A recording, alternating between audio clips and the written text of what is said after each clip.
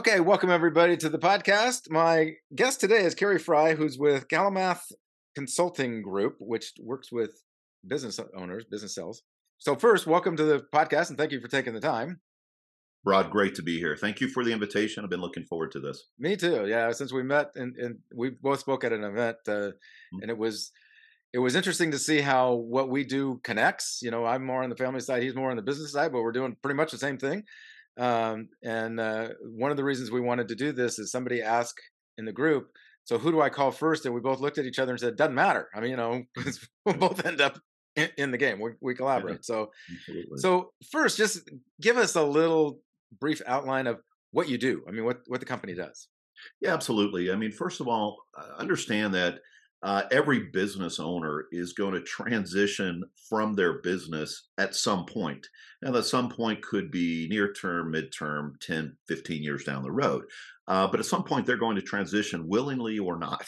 I also believe that business owners develop a business to do a whole lot more than just create an income. They think about how they can monetize the value of that business again at some point in the future, a near term, midterm, or long term. And so that value of the business by monetizing it is going to help them live their best life. Hmm. Now that could be selling it or getting some kind of an income or payment from that. Could be creating a legacy for children and perpetuity of the business for generations to come. Everybody's got their own individual objectives. Everything is really kind of predicated on that idea. We do know that business owners are thinking more about the succession and the transition of their business than most advisors realize. Surveys have said that 81% of business owners are looking to quit working in their business in the next 10 years, and 53% are looking to fully transition out in the next 10 years. So, what our firm does is we help every business owner in all the aspects of transitioning that business and monetizing the value. And I would put that probably in three large buckets. First of all, we help businesses grow and maximize their value. And we do that through a series of implementation of value drivers.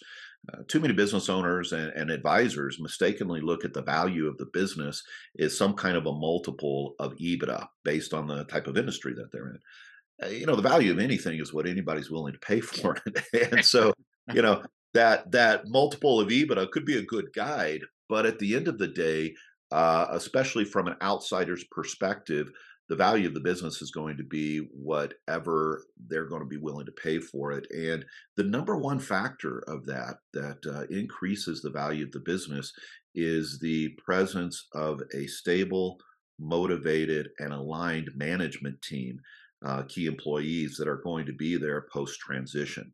So that first large bucket of helping businesses grow and maximize their value is going to get a lot into incentive planning for those key employees. They can include different deferred compensation plans, phantom stock appreciation rights, key person, all kinds of different plans that are going to keep them motivated and aligned post transition. Now, the second large bucket that we do is help businesses create an owner centric roadmap and strategy for their transition. And right, what I mean by owner centric is whatever is the right avenue for them based on their individual objectives. We're not bringing a preconceived idea to the table. So, be it family transfers, be it transfers to other insiders like key employees or partners or all employees, or be it outsiders, friendly competitors, strategic buyers, private equity. It doesn't matter. We're going to create a roadmap and strategy for that based on their own individual objectives.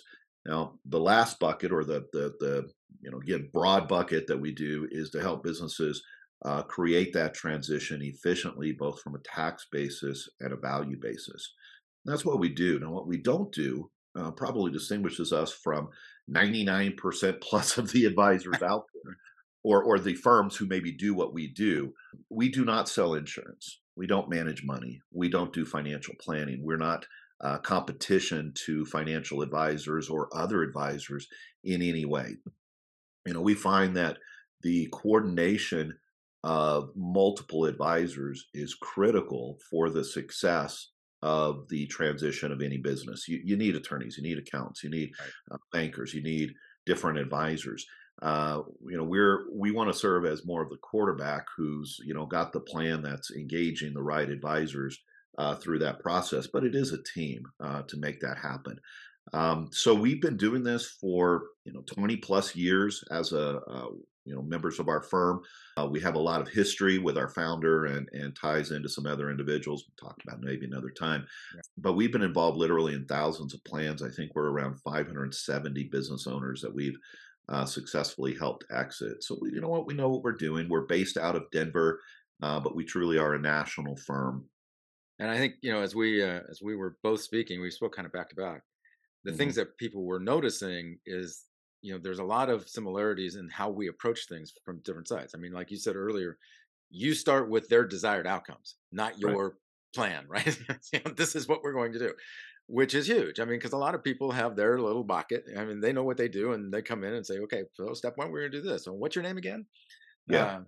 So that was one. Another is I loved when the guy that introduced us said, "You guys will love these guys split fee split because it's 0 and 100. You get it There is all. none. Right. We're not competing."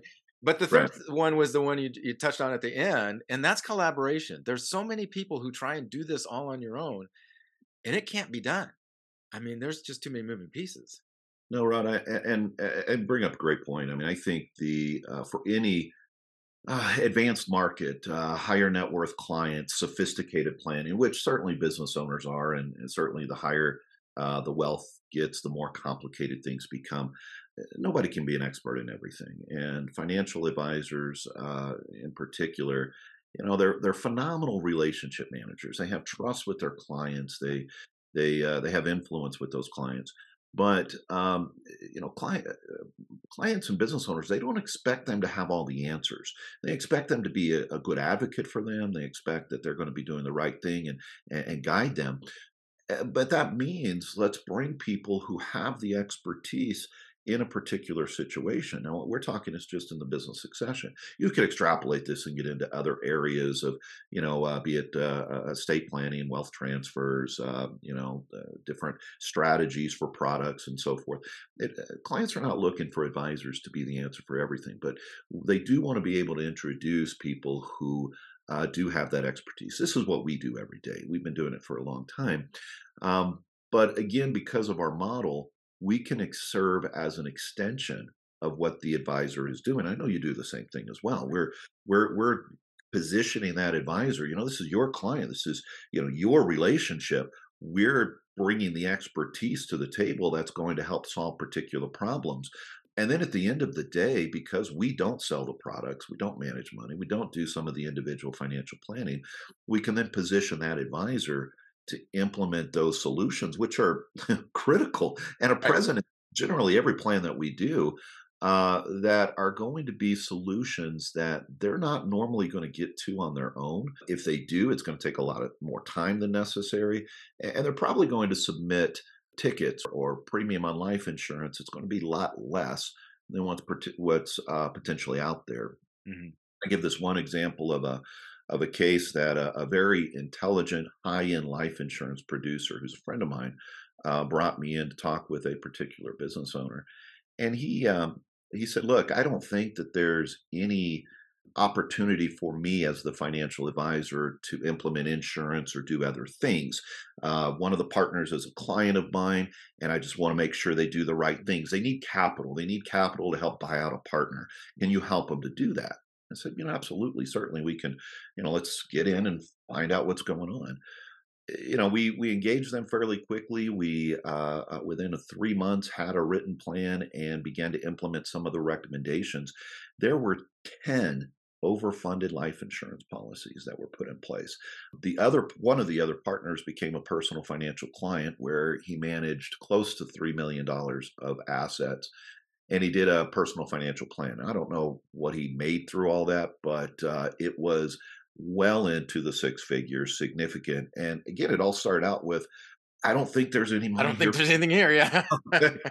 So we find that all the time, and it's not too many advisors probably because of the way that they see a client, be it they may be a life insurance advisor, they see there may be a life insurance opportunity, and it could be very appropriate. The strategy could be right on, but if it's done in the context of a product solution or a solution to maybe an opportunity, a problem that the advisor sees, maybe the client hasn't recognized as a big problem or even a problem at all. Mhm. And if it's not in the context of the overall plan that's going to help me monetize the value of the business to live my best life, it could be a very appropriate solution, but it's likely not going to be taken action because they don't see it in the proper context. Well, I talk about this all the time that there's a lot, especially when I was doing estate planning. I sold a lot of life insurance, even though wasn't licensed. Right. Because when I talk to the client and say, this is what the plan is and stuff, you probably need some life insurance, all of a sudden it's a whole new ballgame because Mhm. it's not coming from the person who's, as they say in the South, that has a dog in this hunt. That's right. And it just, now it's like a no brainer. It's like, okay, here we go.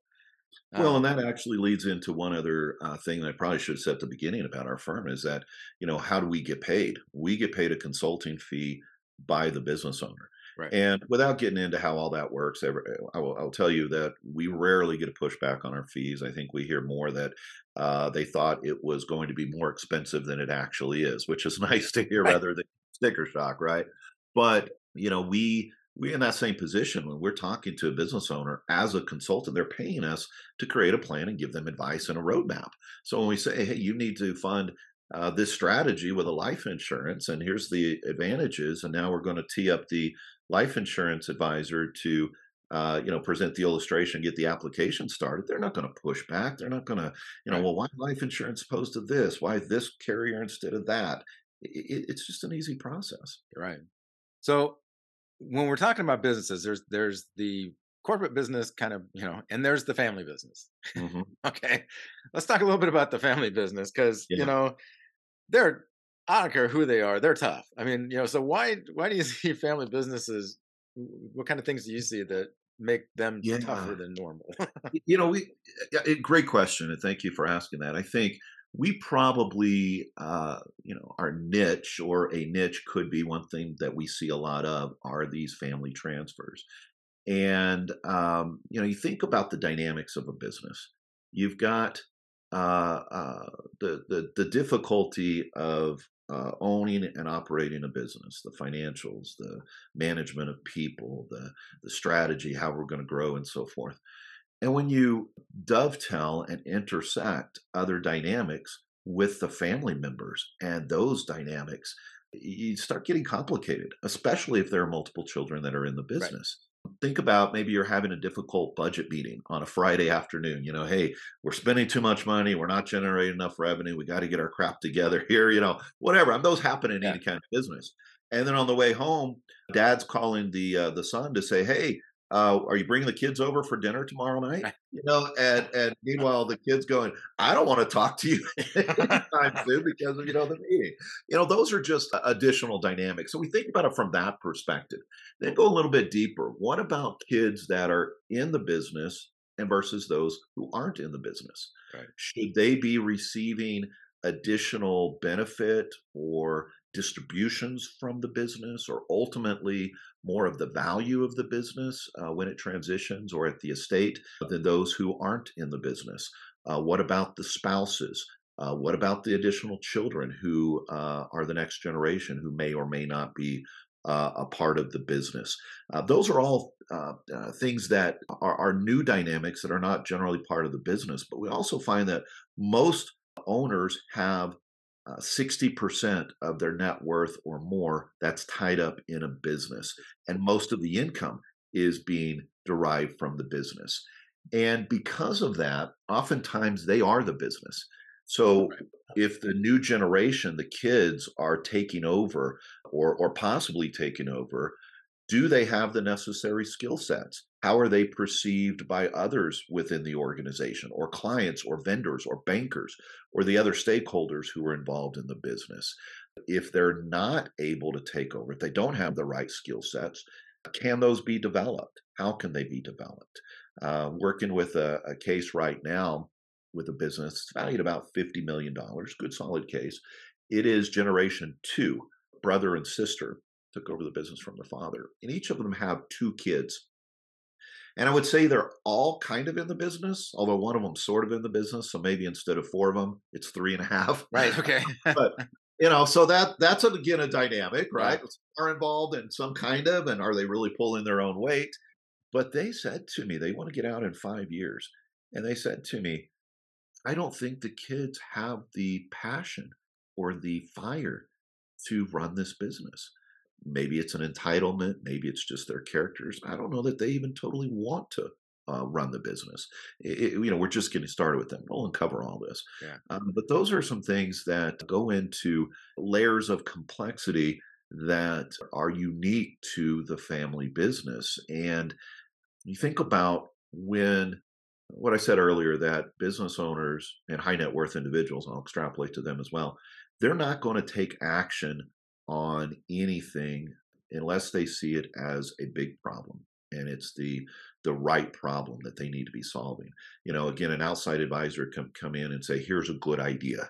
Mhm. If every high net worth or business owner client took action on a good idea that they heard, they wouldn't be a high net worth Right. client. So they look at they need to see this as a large problem and that you're the person who can help them to do that. Now, you think about these extra layers of emotions and complexity about dealing with the family. Maybe they have an estranged child that they want to pull it together to come back into the business and contribute. Maybe they have one who's there who's got an alcohol problem and is not perceived properly within the company, but they're still hoping they can pull it together. Right. These are difficult emotional decisions that when we begin to unpack, we begin to see why those owners haven't taken action before. With all these owners who are looking to get out of the business, very few of them have actually created a plan. Right. And even the plans that they have are often not fully baked out or fully going to get them where they need to go. And oftentimes, these kinds of family dynamics are getting in the way of them wanting to make decisions, and they need you, they need us, they need other advisors who can help guide them and help them make some of the difficult decisions if needed.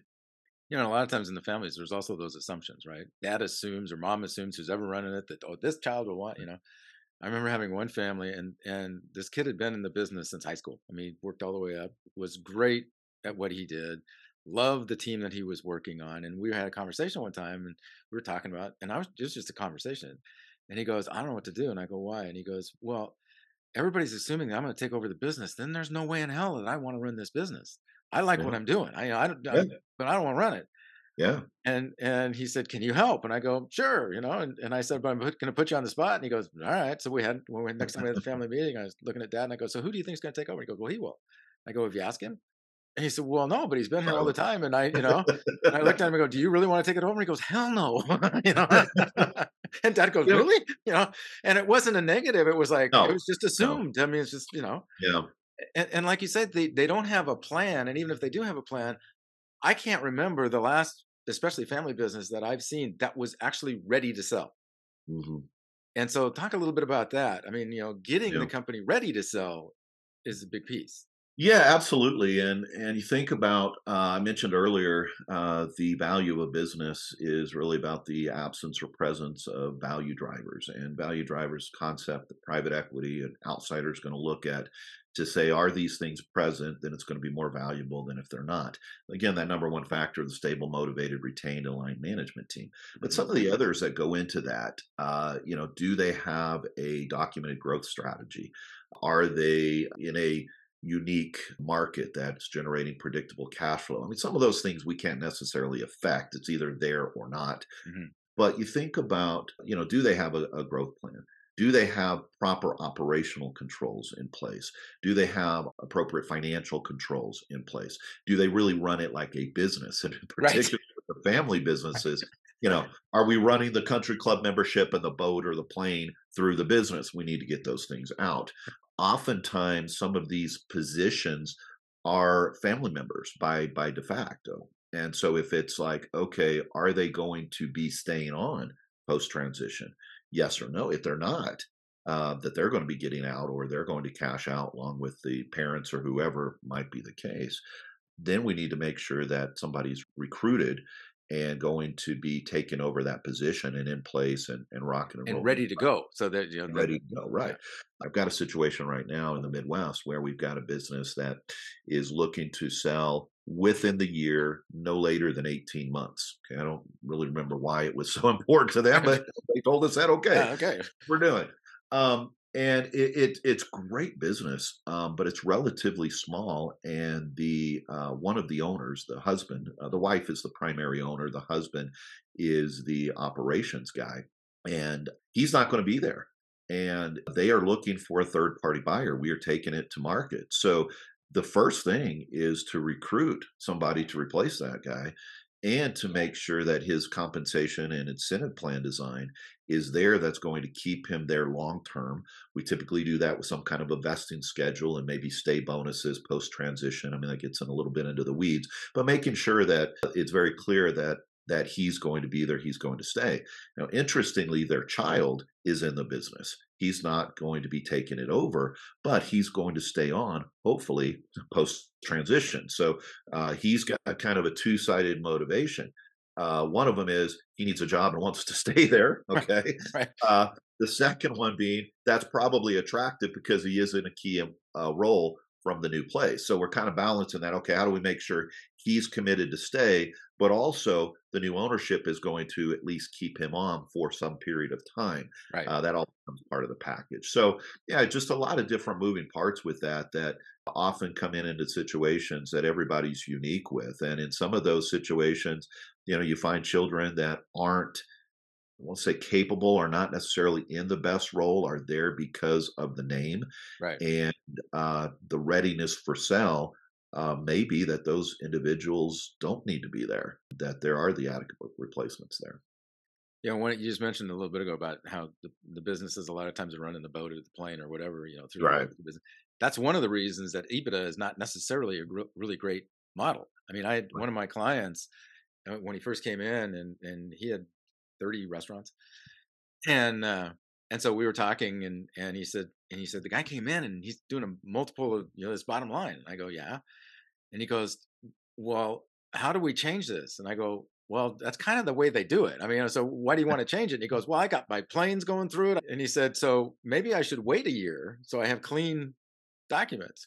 Yeah, maybe that's a good idea. Good idea. You know, They and may that, need a Yeah, you're absolutely right, and that could be calling for maybe instead of a whole new position, maybe they need a fractional CFO who right. really knows what they're doing, who can come in and get that on path and get that outsider perspective.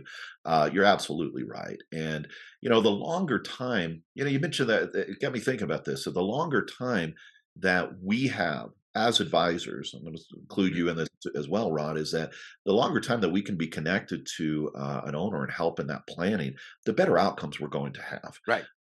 In the situation where, hey, I'm going to sell tomorrow would be ideal, but I can wait a little while if I need to. Okay, that's fine. We can do so much. But if we have a 5-year ramp to get where we need to go, that just puts more options in place, and particularly to help pre-fund the owner's exit. And what I mean by that, where's the money going to come from? If it's coming from the outside, being like a strategic buyer or private equity, that's where the money's going to come from, right? But in the insider transfers, there's one universal truth about family members and key employees: they never have money. So, uh, now, with this broadcast going to go out and people are going to go, hey, wait, I got an example. Okay, maybe there might be a few, right? But generally speaking, they don't have money, and so the owner's ability to monetize that value is often that they are slowing down or exiting, but still getting some kind of distributions or revenue from the firm. And that's okay. I mean, if that's the only strategy that's there, but that can put a cash flow strain on the new owners, particularly if the owner was the business and didn't hand over the operations in the best way, and so the business is slowing down. It can just really strain the business. And the longer that you can pre-fund, meaning that there's more opportunity, say, this is our strategy. How do we create money to help with this buyout? Deferred compensation plans typically work very well. It can be, any number of different structures, but Right. figuring out the more time, the better. Interestingly, is that, and Rod, you may know this number better than I do. Generational wealth often is lost, and it's lost quickly. I've seen statistics from different studies, anywhere from something like 75 to 92% of family wealth is gone by generation three. Maybe you have different, regardless what the number is, Right. it's okay. Right. And I think that it's there because there is a lack of planning, there's a lack of communication, there's a lack of family governance plan, which I love that. That's really resonating with families right now, which provides a roadmap for how the business is going to benefit the various family members and how it's going to be treated. That you have a basis to make decisions to help create family harmony. There could be a variety of other reasons, but you think about that with these transfers in the family where someone says, "Hey, I'm looking to transfer this business, and it's going to be generation after generation after generation, and it's gone by generation three."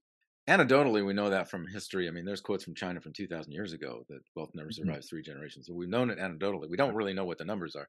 And that, the 70, 90, and all that kind of stuff, those numbers, they were accurate for what they were done. I mean, like, but one of the studies that gets globalized was a study of 200 families with manufacturing companies in Illinois. And suddenly that became what it is for everybody. And it's like, maybe Oh, not, yeah, kind of good globalized. thought. Yeah, Yeah, that's but true. we Good know point. there's an issue, so that's why Yeah, we went in and good studied, issue. okay, what works, instead of what goes wrong. Because really, when you Sure. think about it, it doesn't matter if that number's 50% or 60% or 90%. If your if your family's going to be one of those, you don't Right. care if it's 90% or 12%. If I'm going to be part of the 12, I Well, and want to I make sure we're the successful ones. Yeah, you're absolutely right, and I think that you think about a business that started. Often that's bootstrapped by the Right. owner. They had to really, go through some lean times and feel the pain of ownership, and it's sometimes difficult for a successful business for the kids to feel that pain. I mean, I asked that question. I mean, what do you go through to get to this? Is it important that you want the next generation of ownership to have a sense of that or feel that same way? And almost to a T, they're like, yeah, they really need to understand that. I don't know how though, because the business Right. generates millions of dollars every year or very successful, right? But it's an interesting that they may spend 40 years bootstrapping and growing this business to a point that they've created this phenomenal business.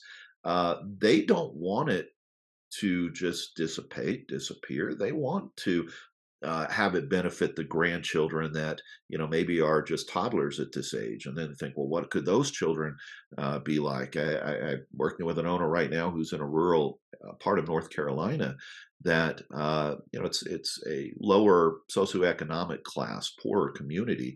And his businesses that he has are kind of beacons for the community. So his value not only is to think about how this is going to benefit my grandchildren and other family members to be able to create employment opportunities, but also a beacon for the community and help, shine up the community a little bit. And that's what legacy he wants to create. And if you're just haphazard about going to do that, leaving up a chance, whether they're around or not, that's not what they want. Right. And it's interesting. Sometimes in the middle, they still have that vision. I mean, we were working with the family. Neither one of the daughters really wanted to run the business, but they wanted to make sure the business was there and available to their kids and grandkids if they wanted to be involved. There you go. And so that Okay. was part of the planning. It was, we're not going to take it over, but we don't want it to disappear. And that really goes back to what are the desired outcomes of the of the people that are selling, and it all gets built around that, and it's different for every family. There's a couple of things I want to make sure that we emphasize. One is that, I mean, when you said that statistic before, and I heard it, 81% of owners want to quit their business in the next 10 years, that just like shocked me. And I think that's, and knowing that as the background, I think is really helpful for people to know that just because you're working with a business owner who's rocking and rolling his business doesn't mean he or she wants to be there forever. You need to have those conversations as advisors. You can't just say, "Hey, I don't know who may be looking to sell their business. I don't know if my clients do that." Have the conversation. What are you wanting this business to do for you? Tell me about what's next. They'll open up and begin to tell you, but you have to have those conversations. And you got to ask. They're not going to volunteer, and that's where goes back to, you mentioned it earlier. There's so many lost opportunities for the attorney and the accountant, the financial advisor, that if they're not used to this thing with the businesses, that we can open up, and Right. you can open up with the business, and I can open up with the family, because we are in a different position. I want to make sure people got that, out of this, because it's true. And like I said, I've never seen one yet that's ready to sell. It takes They time. need help. They need help. Yeah, they do need help. So anything else you want to, before we go on here, last words of wisdom to the group here? Yeah, the only thing that I would leave everyone to think about is that don't be intimidated to have conversations with your business owner clients because you don't have all the answers. That's okay. You need to be able to internalize or realize that they look to you as a trusted advisor. They look to you as a resource. There was another study, I don't have time to talk about it, from the Spectrum Group that talked about all the different things that high net worth clients expect from their financial advisor, and then who actually got it. And there were the typical, tax advice, risk management advice, managing money advice, things like that. Right. But one of the ones was succession planning. Hmm. 83% Oh, expected their advisors to give them that advice. 1% got it. I didn't believe the number. I saw it a couple of times in conferences that I was speaking at from other people, and I was like, "Wait a second, I need to dive into this a little bit." So that just says to me, I think perhaps advisors are intimidated to talk to their business owners. They don't look like they have the answers, and that's okay. You've got arrows in your quiver from people like myself and people like Rod and other advisors who can help you in any of those situations. You don't have to have the answers for your clients. You're not going to be in a position that you look bad, but ask the questions, have them look to you as that resource who can help them because you've got people around, you've got arrows in your quiver that you can bring to the table. If you can do that, you will uncover greater opportunities than you realize, and you're going to create a value differentiation for your clients, and they're never going to go anywhere. oh, and that is so true. I mean, a lot of professionals don't want to ask the question if they don't think they can provide the solution. Correct. But those clients are looking to you. If you're the trusted advisor, they're not looking for you for the solution. They know you can't do it all. They're Right. just looking to you to help them put together the group. And if you do that, it's amazing what it does for the relationship with you and those clients. So I Absolutely. totally agree. What's your email address in case somebody wants to email you? Cary, Cary, at calamathconsultinggroup.com. Thank you very much for taking the time here. This has been really Great good. detail. Thank you, Rod. Appreciate it and look forward to talking to you again, my friend.